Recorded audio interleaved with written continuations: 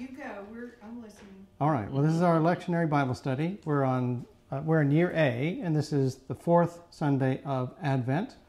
Let's begin with the collect. Let us pray.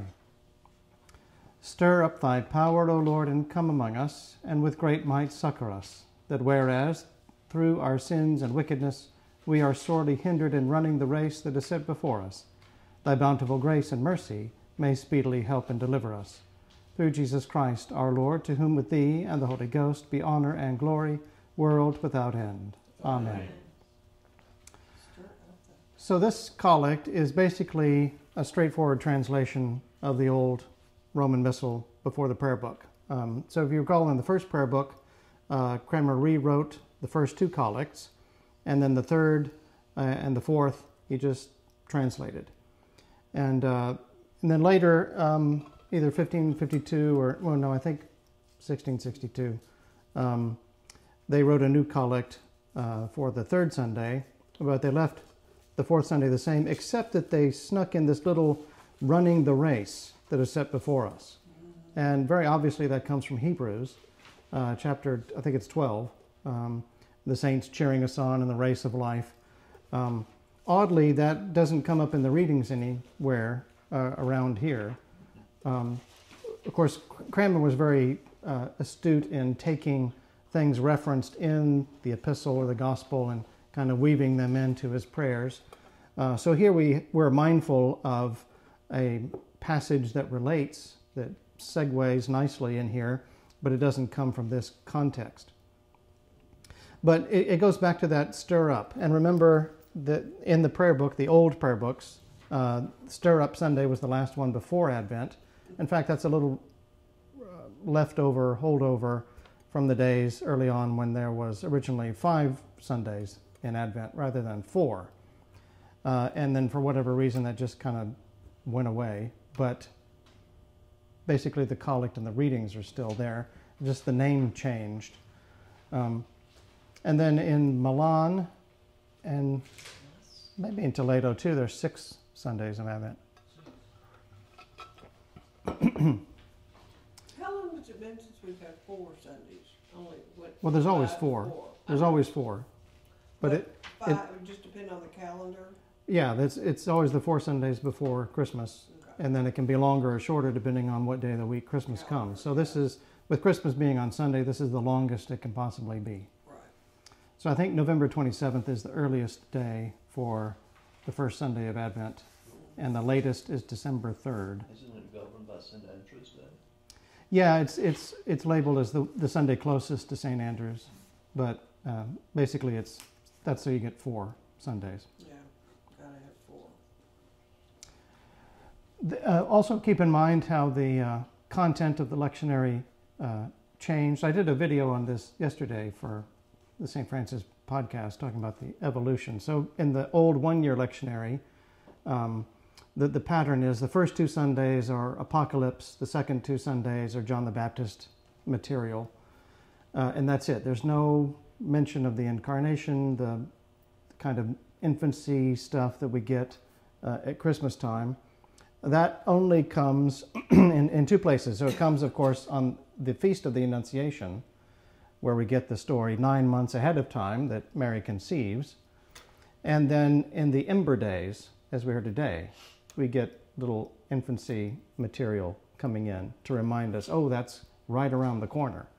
But in the old scheme, there was nothing on a Sunday about the first coming, only about the second coming, and the theme of kind of getting ready. But when they redid the lectionary, they made the first Sunday all about Apocalypse, the middle 2 Sundays were John the Baptist material, and then the last Sunday is incarnational, first coming material, or what I'll call Pregnancy Sunday. So this is, we get different Gospels each time, but they're all related to the pregnancy of Mary. So with that in mind, we look on this go-around at Isaiah 7, 10 through 17, and this is a very familiar passage, especially for this time of year, the prediction of the virgin birth. To lay down a little bit of the context here, what's going on and who are the people involved, Father Fuller notes, in the original historical situation, It's described in 2 Kings 16. Syria, which is up north, has entered into an alliance with the northern kingdom of Israel. Remember, the two kingdoms have split apart. So the Syria is in alliance with Israel against the southern kingdom of Judah, of which Ahaz is the king. And together they've come down with a military assault to lay siege to Jerusalem.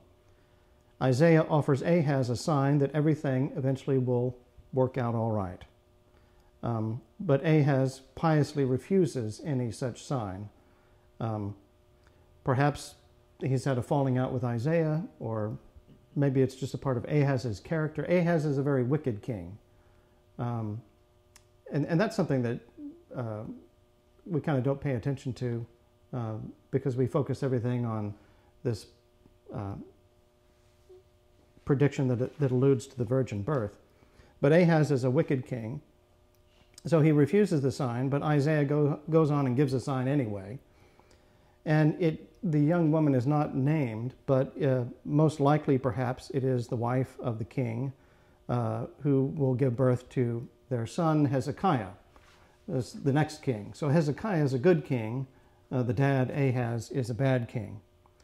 And remember, the sign has to do with, before the boy can eat anything but curds and honey, just kind of toddler food, he'll already know right from wrong, and he'll already be a good guy, even from a very young age. And then he gives the name. He will be called Emmanuel. This child to be born is a reminder that God is with us, not in the incarnational sense of God come down from heaven, but rather in the political sense of God is with us, not with them. God's on our side. God will protect us. So this birth will be a sign that God is with us.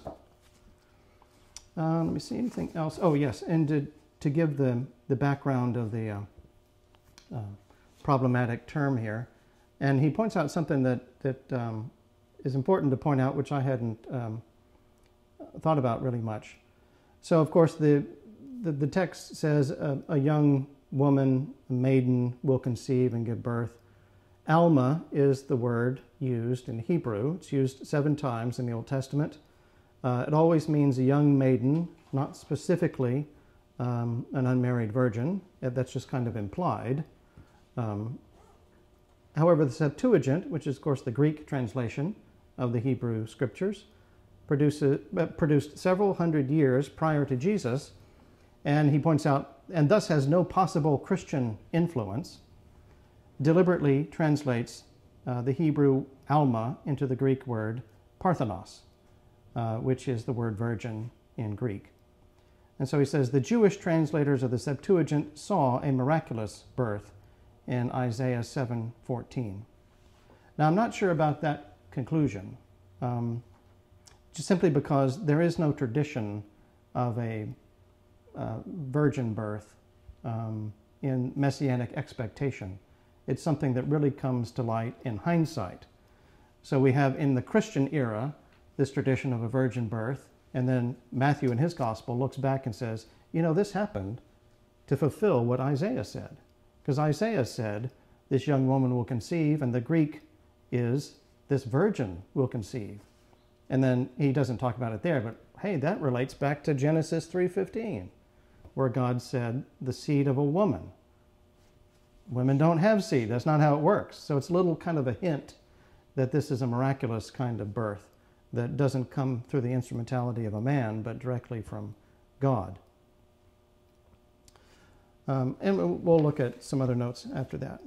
But let's look at the text itself, Isaiah 7:10 through 17.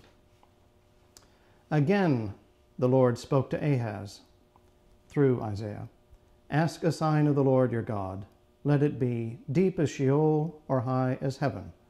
But Ahaz said, I will not ask, and I will not put the Lord to the test. And he said, Hear then, O house of David, is it too little for you to weary men, that you weary my God also? Therefore the Lord himself will give you a sign. Behold, a young woman shall conceive and bear a son, and shall call his name Emmanuel. He shall eat curds and honey, when he knows how to refuse the evil and choose the good. For before the child knows how to refuse the evil and choose the good, the land before whose 2 kings you are in dread will be deserted.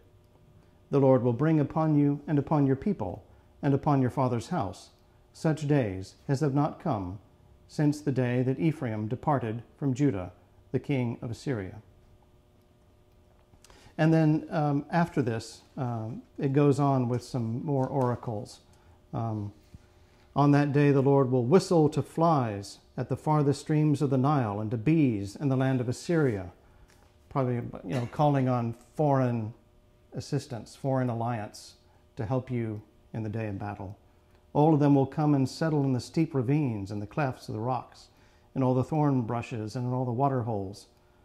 And so there's several things like that. The Lord will intervene in history to help you in this situation.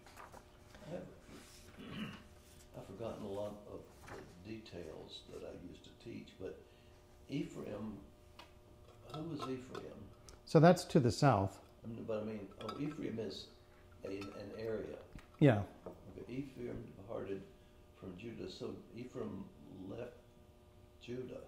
Well, that I think. But is Judah dash? Is this hyphen correct? Judah dash the. Let me see. In this one it says, "The Lord will bring upon you, your people, your father's house, such a time as never has been since Ephraim separated from Judah. He will bring the king of Assyria." Okay, not departed. Okay, so that hyphen Okay. really. So Judah isn't tied to the king of Assyria. That's what No. was confusing me, is that maybe that Judah was a title that the king of Assyria no, had taken over That's not it.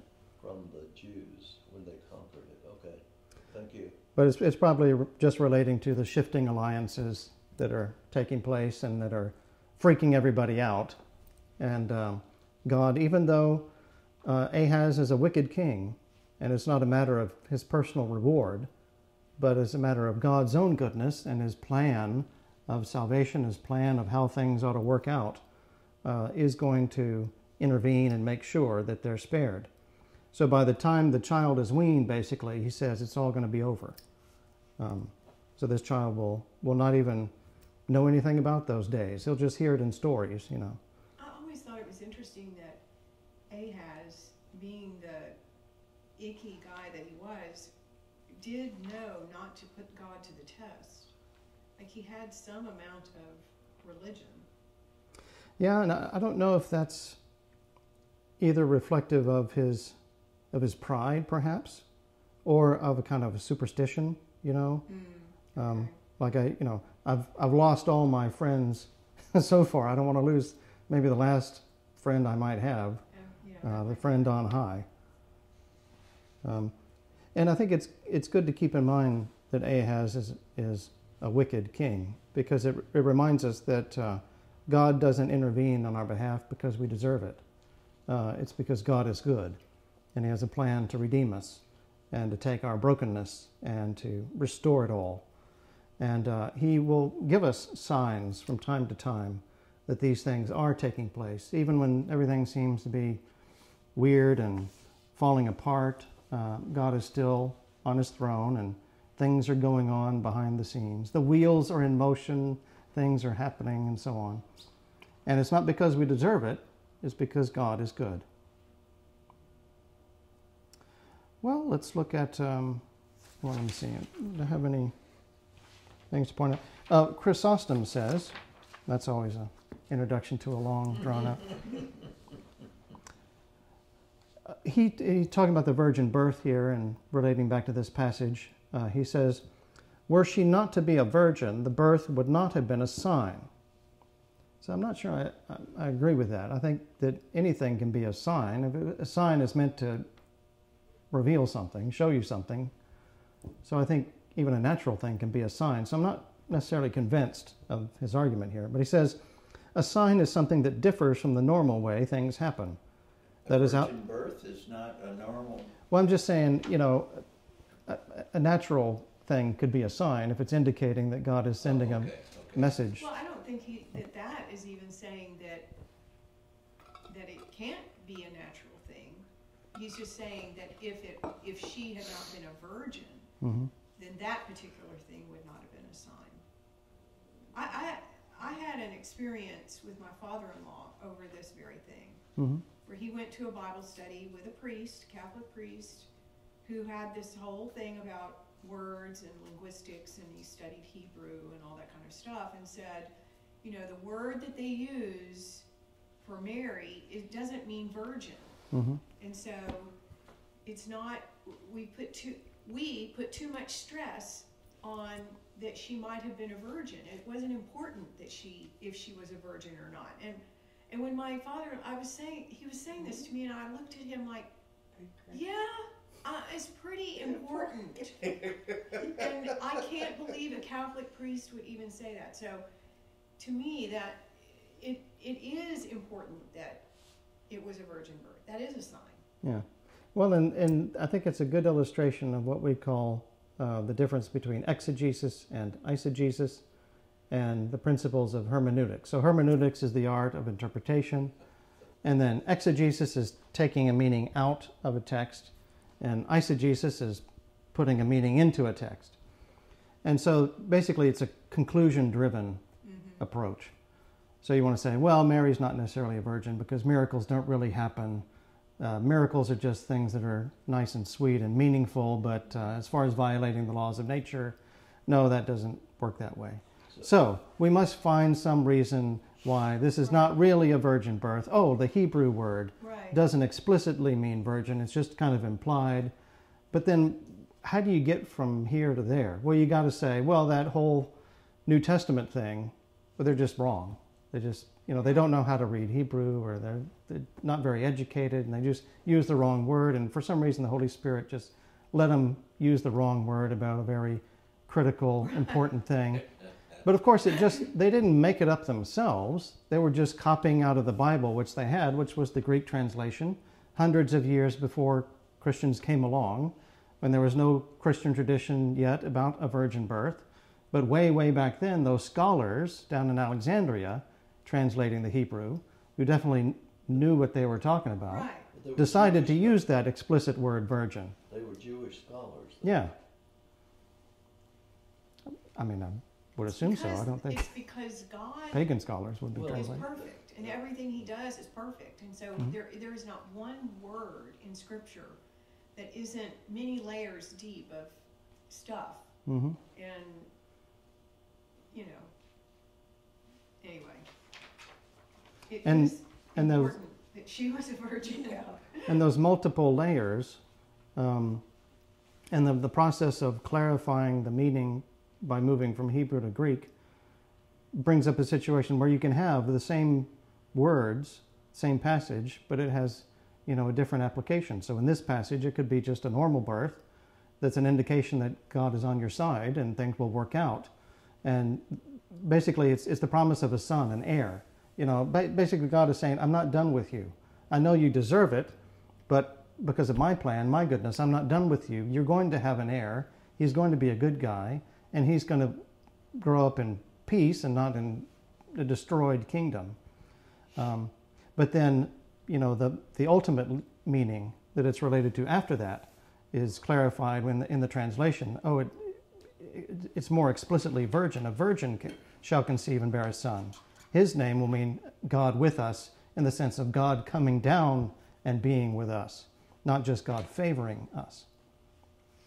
And so all of the messianic prophecies are working on multiple levels. Basically all prophetic material throughout the Bible usually has several layers of application, an immediate one, and sometimes even an intermediate one, and then a final ultimate application.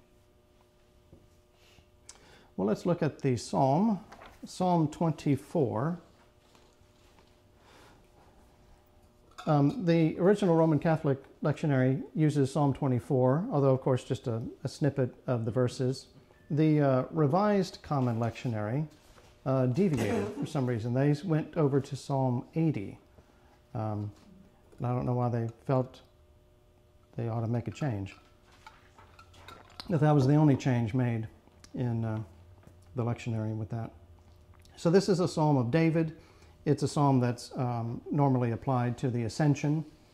And so kind of in an odd, ironic twist, I guess you'd say, a psalm that's usually sung in praise of God going up is now used in praise of God coming down. So, Psalm 24. The earth is the Lord's, and all that therein is, the compass of the world, and they that dwell therein. For he hath founded it upon the seas, and established it upon the floods. Who shall ascend into the hill of the Lord? Or who shall rise up in his holy place? Even he that hath clean hands and a pure heart, and doth not lift up his mind unto vanity, nor sworn to deceive his neighbor. He shall receive a blessing from the Lord, and righteousness from the God of his salvation. This is the generation of them that seek him, even of them that seek thy face, O God of Jacob.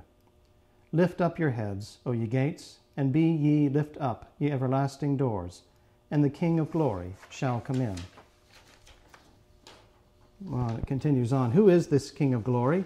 The Lord, strong and mighty, the Lord, mighty in battle. Lift up your heads, O ye gates. Raise up, ye ancient doors. Then the King of glory will come in. Who is he, this King of glory? The Lord of hosts. He is the King of glory. Is that Him, him too? yeah. Well, there. I'm not sure if it's a hymn, but it's something that we all know Yeah. from repetition. If it's a psalm, there's a psalm paraphrase hymn somewhere, but it's not one that I'm familiar with. That's running, it's running through. Well, if I'm asking it, it's a him, because I'm not a singer. But almost all hymns are taken from, Scripture, so I'm sure it's out there somewhere.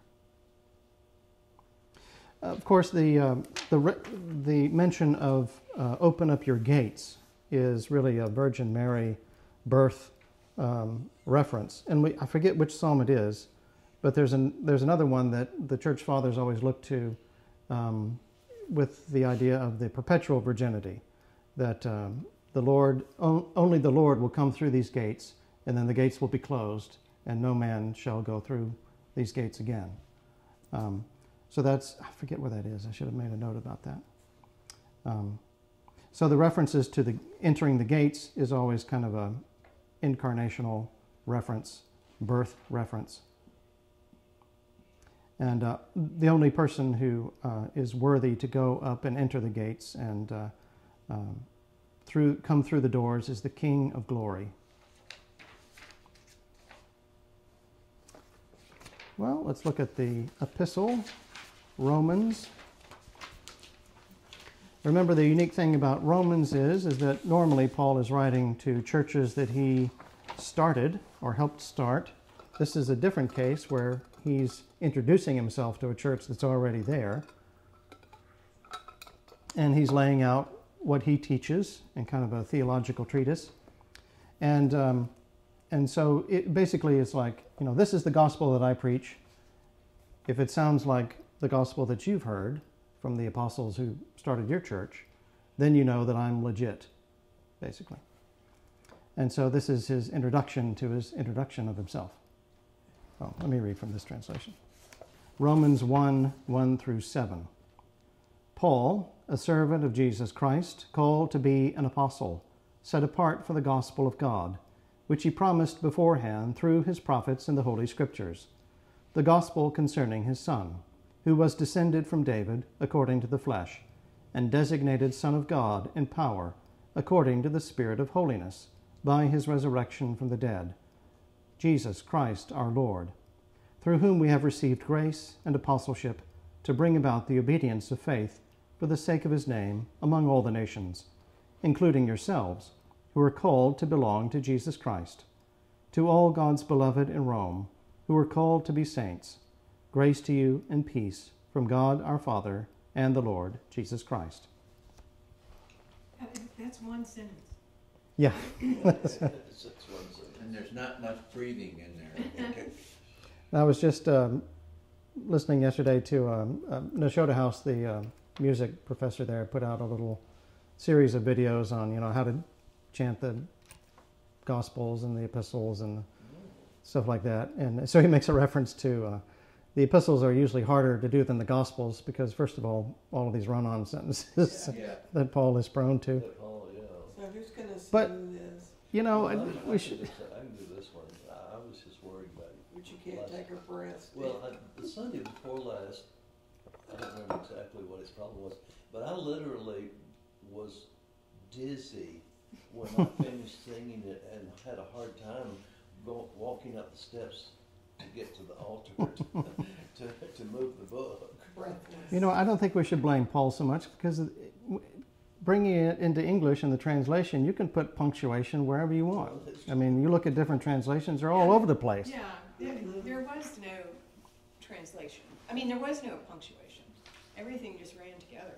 So I think I hadn't written those rules. this is more blameworthy for the English, and I don't know if any other languages, you know, how they handle it, but as far as the English sort of tradition of rendering things, because you know, there's a lot of choice of words that could be made, and so early on, when the Bible first started to be translated into English, there was kind of a pattern that developed about, you know, we like this word rather than this word generally.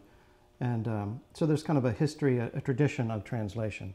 So for just one example I can think of is that, generally speaking, they decided to use the word saint for New Testament words, but not for Old Testament words. So for the Old Testament, if that term for Holy One comes up, they would say it like God's Holy Ones. And then in the New Testament, they could have just said God's Holy Ones, but they decided to use the word saint because that was sort of the Christian term. So it's just a matter of choice of words and kind of a pattern of speech and so on that developed into a tradition. That's, to me, that's what's so interesting and intriguing and refreshing on one level about reading the New Jerusalem Bible, is because it circumvents the English history and pattern of translation. So it was a French translation, and then the first iteration was from French to English, and then somebody was like, you know, we ought to go back and look at the original. And so the New Jerusalem Bible is going back and looking at the original and, you know, tweaking things that ought to be tweaked. But because they circumvented the English pattern, it has this kind of different turns of phrases, and so it's like it's the same stuff, but it's like reading it for the first time in a way that doesn't strike you as sort of low class, like some of the more modern language paraphrases and stuff like that. Yeah. It doesn't have that dumbed down kind of feel to it. It sounds like it's somebody telling you the story firsthand, almost. Is it worth buying? Because I have an old Yeah. Jerusalem Bible. Yeah, I think, well, as far as how much is different between the old and the new, I don't know. You know, I wouldn't think it's a whole lot. Did it have all the footnotes? Yeah, in fact, it's kind of famous for its notes. It has very scholarly notes in it. Things to point out about the epistle is how Paul makes reference to the Davidic ancestry of David. Of course, that's a big messianic thing. And part of the preaching of the early church is, especially at the beginning to a Jewish audience, is that Jesus is the Messiah, the one promised in the Scriptures. Of course, there is no New Testament at that time, so the Scriptures are only the Old Testament. So he is the fulfillment of all the messianic prophecies. He is the heir to David's throne. He is the one we've been waiting for. He is the fulfillment of God's promises and so on. Father Fuller in his notes says, Jesus himself had not called particular attention to his Davidic descent. That would have suggested to his contemporaries a political conception of messiahship, which he was at pains to disassociate himself from. But the post-Easter community found it necessary in preaching to Israel to stress Jesus' Davidic descent as a vital qualification for his messiahship. So during his ministry, people always had kind of the wrong conception about the idea that he was the Messiah, so he didn't play up that kingship stuff a lot. He talked about other things. But of course, after that, the preaching of Jesus, after the resurrection and ascension, you had to sort of start with the idea that Jesus is the Son of David, the heir to the throne, because that's what the Messiah is. You can't bypass that. Here he says, descended from David according to the flesh, so he's the legitimate heir. And then on the other side, from heaven, designated Son of God in power according to the Spirit of holiness. And that was manifested to the world, testified to by the miracle of the resurrection from the dead. So that authenticated his identity as being both the Messiah and also the divine Messiah, the Son of God. I thought I should take a moment to kind of walk you through before we get into the gospel. This is called An Introduction to the New Testament by Raymond Brown, one of the premier New Testament scholars in the latter half of the 20th century. And here he has a nice, very systematic, almost like a notebook, analysis of all the writings of the New Testament and sort of the key themes and issues involved in translation and interpretation, all that kind of stuff. So for each section he has kind of a little appendix, issues and problems for reflection. And so in Matthew, he has a segment on the infancy narrative and all of the sort of challenges that people have come up with. And he kind of puts his critiques and responses to those things in little parentheses as we go along here. So I'll indicate him responding to those things. So he says, Matthew 1, 16, 18 through 25 clearly describes a virginal conception of Jesus. So, some may argue, of course, that he's not really conceived of a virgin, but we should start from the obvious fact that this is describing a virginal conception. And when we say virgin birth, what we're really talking about is the conception, not as much the birth. Although Matthew's interest is theological, that Jesus is truly God's Son, there's no reason to think that the evangelist disbelieved the historicity of this conception. Modern scholars, however, are divided. On the one hand, many do disbelieve, advancing various arguments that I report as follows. A, such miracle is impossible. And he says, how does one know that? And I would say, that's what a miracle is. You say that a miracle is impossible, you're like, oh, you understand what a miracle is. I like this guy already. Well, no, that's my thing. Oh. He just says, how does one know? And I'm not sure exactly what he means there. I guess, how does he know that it's a miracle? But that didn't seem to make sense to me. Anyway. Isn't it St. Paul who says, with God all things are possible? Like, well, no, that's the angel Gabriel. Okay, you can't limit God in any way. Yeah. B, this is the objections from skeptics. This is simply an imaginative account based on the Septuagint of Isaiah 7:14, the virgin will conceive and bear a son, which Matthew cites. So I guess the critique is, it's just an exaggeration. He's taking this Greek version and playing it up. And he points out there was no Jewish tradition about the Messiah will be a virginal conception. That just doesn't really show up on the radar. C, this is a Christian adaptation of pagan legends in which a god's seed begets a child of a woman. And then Brown responds, there are not virginal conceptions, or those are not virginal conceptions, but rather divine matings. So, Zeus comes down and has sex with somebody, and that's how you get Hercules and so on. And he says, Matthew almost certainly arose in Jewish Christian circles, which are not likely to have appreciated such alien legends. D, the Matthean evangelist writes symbolically, even as did Philo, the Jewish philosopher, who described allegorically the birth of the patriarchs. And he responds, Philo is describing virtues, not the real birth of real people. E, it is a pious Christian attempt to disguise the fact that Mary was raped and Jesus was illegitimate. Who are these people? Oh, they're out there. They're all over the place. John Dominic Crossan, Do they call themselves theologians? Or Oh, do yeah. they- Well, if they're part of the Jesus Seminar, that's generally the lot we're talking about. They call Why themselves would you Christians? just be something else? Yeah, I Just- know. You know? It's like you're in the wrong business. Yeah. It's like a priest who doesn't believe in the real presence. I just want to say, well, be something else now. Go be a greeter at Walmart, because you know what? You're in the, yeah, I don't get it. Well, I don't either. I don't get why they need to tear it down. You Well, they're know? postmodernists. That's basically the whole task of the whole enterprise.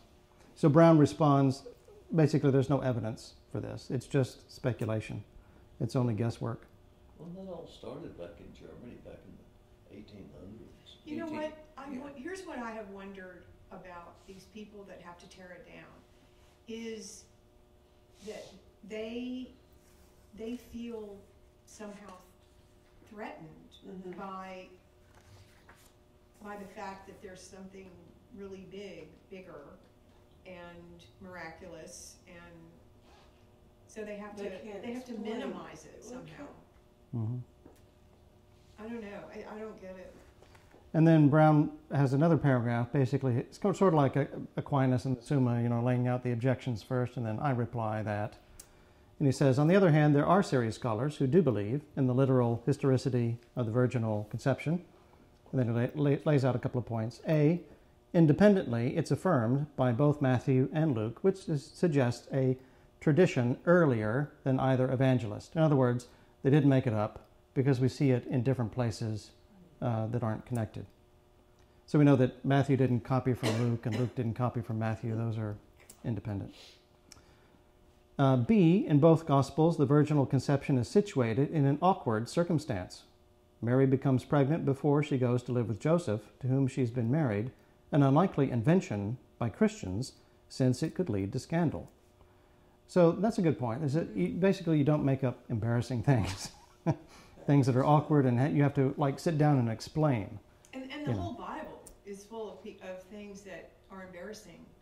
Yeah. Like, if we really had something, if we really wrote it ourselves, we would leave all this It doesn't bad cover up stuff out. doesn't cover up the crimes of the Right. major players. Yeah. C, just as indicated, the non-historical explanations are very weak. And then lastly, there's theological support for the idea of the virginal conception. So in other words, it falls in line with the other messages and details that we find throughout the rest of the New Testament. Well, let's turn to the Gospel. So in the 4 Gospels, we have 2 of them that have infancy stuff. The other 2 don't. So Mark and John, they start with John the Baptist out there preaching in the wilderness. But Matthew and Luke have earlier material. So Matthew starts with a genealogy, and then Luke also has a genealogy, but it's tucked in a little bit later. And Luke also has a lot more material. So he talks about Gabriel going to visit Zechariah and talking about the birth of John the Baptist, and we get more about the Gabriel coming to visit Mary and so on. The Matthew material is very short. Because So Luke lived with her. Yeah, so, and Luke tells us in the beginning, it's like, I wanted to kind of get to the bottom of these things and get more questions answered, and I went back and did my research and talked to original eyewitnesses and so on, and a lot of people think that the whole tradition about him painting a portrait of Mary is really an analogy of him writing the gospel, painting the picture of Mary in words. I just heard a story about that he what is it called when you do an icon? Paint. No, you don't No, paint. Draw. don't do- No, they say write an icon, but it's write an He stupid. wrote the first icon. Yeah. And there's a place in Israel that claims that it's there. And so he's considered, the father of icons or whatever. That reminds me, I do need to rewrite my garage door. To rewrite your garage door. Yeah. because the paint is worn on it. Oh, that's You hilarious. have Oh, Father, come on. That's why you shouldn't use the word write for painting icons. It's paint, brush. Anyway, so Matthew 1:18 through 25, and this is nestled in between the genealogy and the wise men coming to visit in chapter 2. Now the birth of Jesus Christ took place in this way. When his mother Mary had been betrothed to Joseph, before they came together, she was found to be with child of the Holy Spirit. And after her husband Joseph, being a just man, and unwilling to put her to shame, resolved to divorce her quietly. But as he considered this, behold, an angel of the Lord appeared to him in a dream, saying, Joseph, son of David, do not fear to take Mary your wife, for that which is conceived in her is of the Holy Spirit. She will bear a son, and you shall call his name Jesus, for he will save his people from their sins. All this took place to fulfill what the Lord had spoken by the prophet. Behold, a virgin shall conceive and bear a son, and his name shall be called Emmanuel, which means God with us. When Joseph woke from sleep, he did as the angel of the Lord commanded him. He took his wife, but knew her not until she had borne a son, and he called his name Jesus. So, a nice little tightly packaged narration of the virginal conception. And about the shepherds and the wise men and everything else. so the shepherds, I think, are in Luke.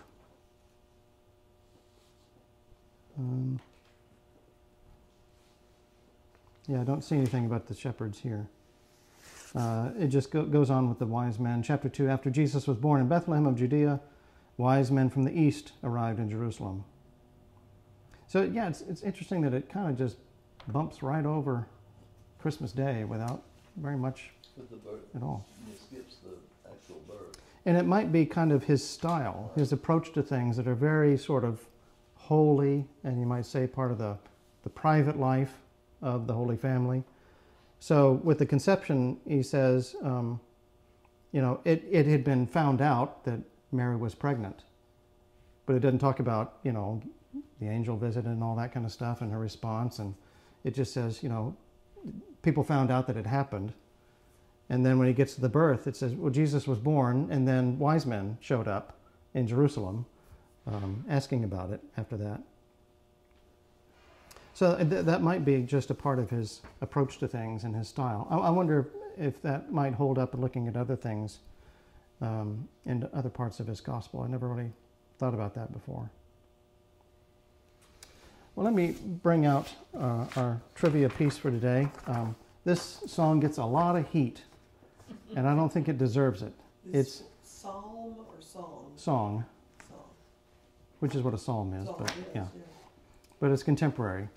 So this is Mary, Did You Know? I love that song. I like it. I think it's one of good. my favorite songs. And it's got a nice tune, And the and- words. Of course, it's sappy. I get that. I understand. I know some people don't like that. Oh, But I think it's clever, and also it's meant to pick up and illustrate these different truths about who Jesus If is. you listen to the Pentatonics version oh, of it, yeah. Mhm. so exquisite. Beautiful. And of course, the whole thing is a rhetorical question, and I think a lot of people just don't get that. And like any good rhetorical question, it deserves a rhetorical answer, and the rhetorical answer is yes. Yeah.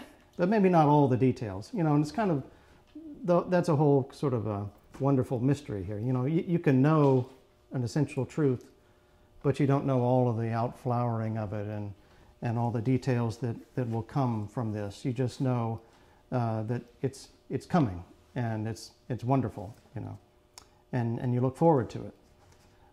So it's, Mary, did you know that your baby boy would one day walk on water? Mary, did you know that your baby boy would save our sons and daughters? Did you know that your baby boy has come to make you new?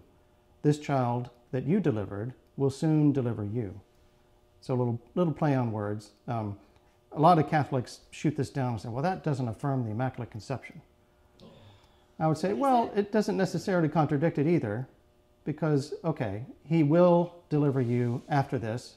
I get Is that. it But the how does he second deliver coming? you? He delivers you by dying on the cross Yeah. and rising from the dead. That's yet to come.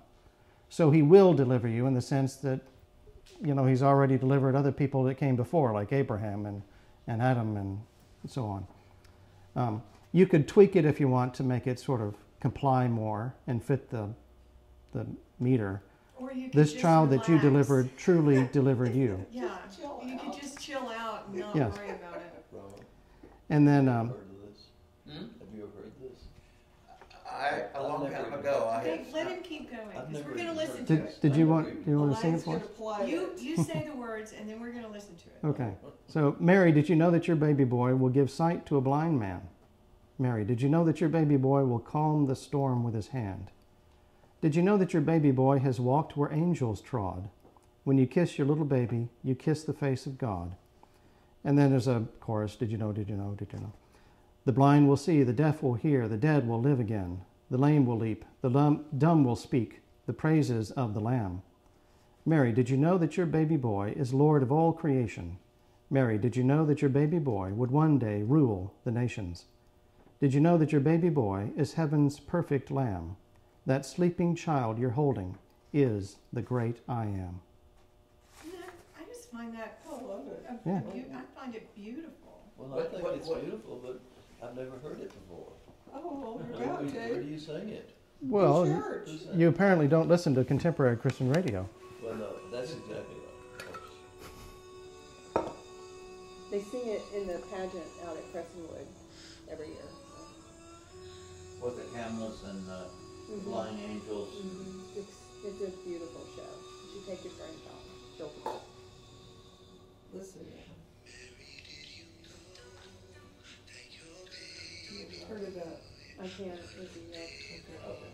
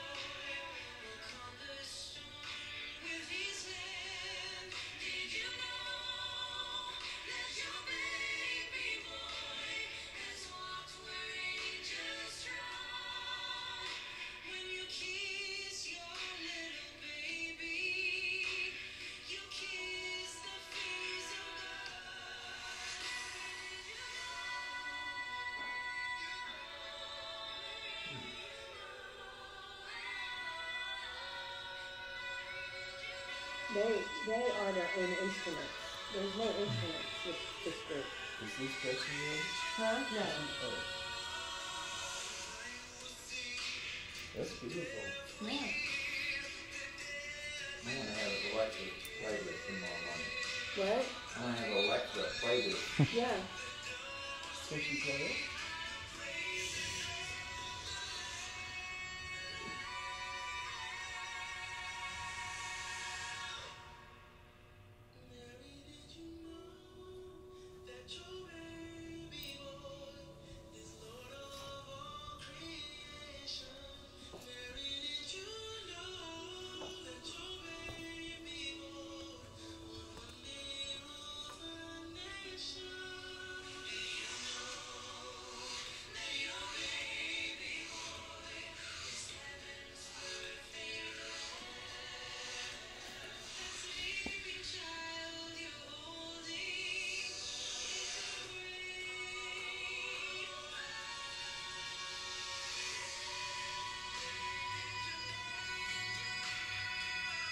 They're from Arlington. Really? Mm-hmm. Pentatonics. Pentatonic? Pentatonics. Yeah. Wow. And if you the song makes me cry every time I hear it. How did you pull it up? You so fast? YouTube? Yeah, she's so clever. She's got it on her phone. She No, I is just, a whiz you kid. Google, if you Google Mary, if you say to Alexa, play Mary Did You Know by Pentatonics, because there are other versions. It'll happen. But honestly, I would go to YouTube and watch it, because their group has no instruments. And so just watching them, How many of them are there? there's 5, I Five, think. yeah. Oh, well. Penta. Pentatonics. And so everything you hear in the background is them, if it's percussion or whatever, it's their voices. Excellent. Yeah. Sorry. No, there's another version I like. I can't remember the guy's name, but he's an acoustic a cappella singer. And he does, isn't the only one, but he does songs that he sings with himself. So he records him doing one part, and they sync it with him doing the other part, and then all together. I love It's that. kind of neat. So to point out a few things, of course, the major thrust of the point of telling the story is that it's an affirmation that this is a transcendental origin story for Jesus. So we get a lot of, in all the heroes in the Bible and also ancient literature and mythology, there's kind of a miraculous, special birth. There's something about it that signifies it's unique, like Hannah being childless and praying for a lot of childless women giving birth to children throughout the Old Testament. Moses being kind of miraculously spared, through the ironic, you're going to throw the babies in the Nile. Okay, I'll throw my baby in the Nile in a little boat, But here we have that kind of dramatic origin story used as an affirmation of a divine origin. So Father Fuller in his notes says, he's not the product of human evolution, the highest achievement of humanity, but the intervention of the transcendent God in human history from outside. And then he quotes his professor that he learned from, that he loved, Edwin Hoskins. The incarnation is like a dagger thrust into the weft of human history. Into the what? Weft. I guess that's kind of a British thing. The weaving. It's a weaving term. Oh, Yeah. okay. Little smarty So- pants. The warp and Well, the she weft. does it. She Oh, does it. Everybody Yeah. knows the warp and the weft. No, they don't. Everybody knows it, they just don't know what it is. Left. I like that word. And then, of course, interestingly, in comparison with Luke, where it's kind of all about Mary, here it's all about Joseph, mostly the bulk of this story. Yeah, Joseph is So, this whole pregnancy thing is found out. Joseph finds out, not directly from God at first, and it doesn't sound like directly from Mary at first, but sounds like from other people. I don't think it explicitly says, let me see. When his mother had been betrothed, before they came together, she was found to be with child of the Holy Spirit. And her husband Joseph, being a just man and unwilling to put her to shame, resolved to divorce her quietly. So it doesn't really say directly one way or the other how he found out, but it kind of gives the impression that this has taken him off guard because he's not sure how to handle this. He seems surprised. I thought this was a very holy person, a nice girl.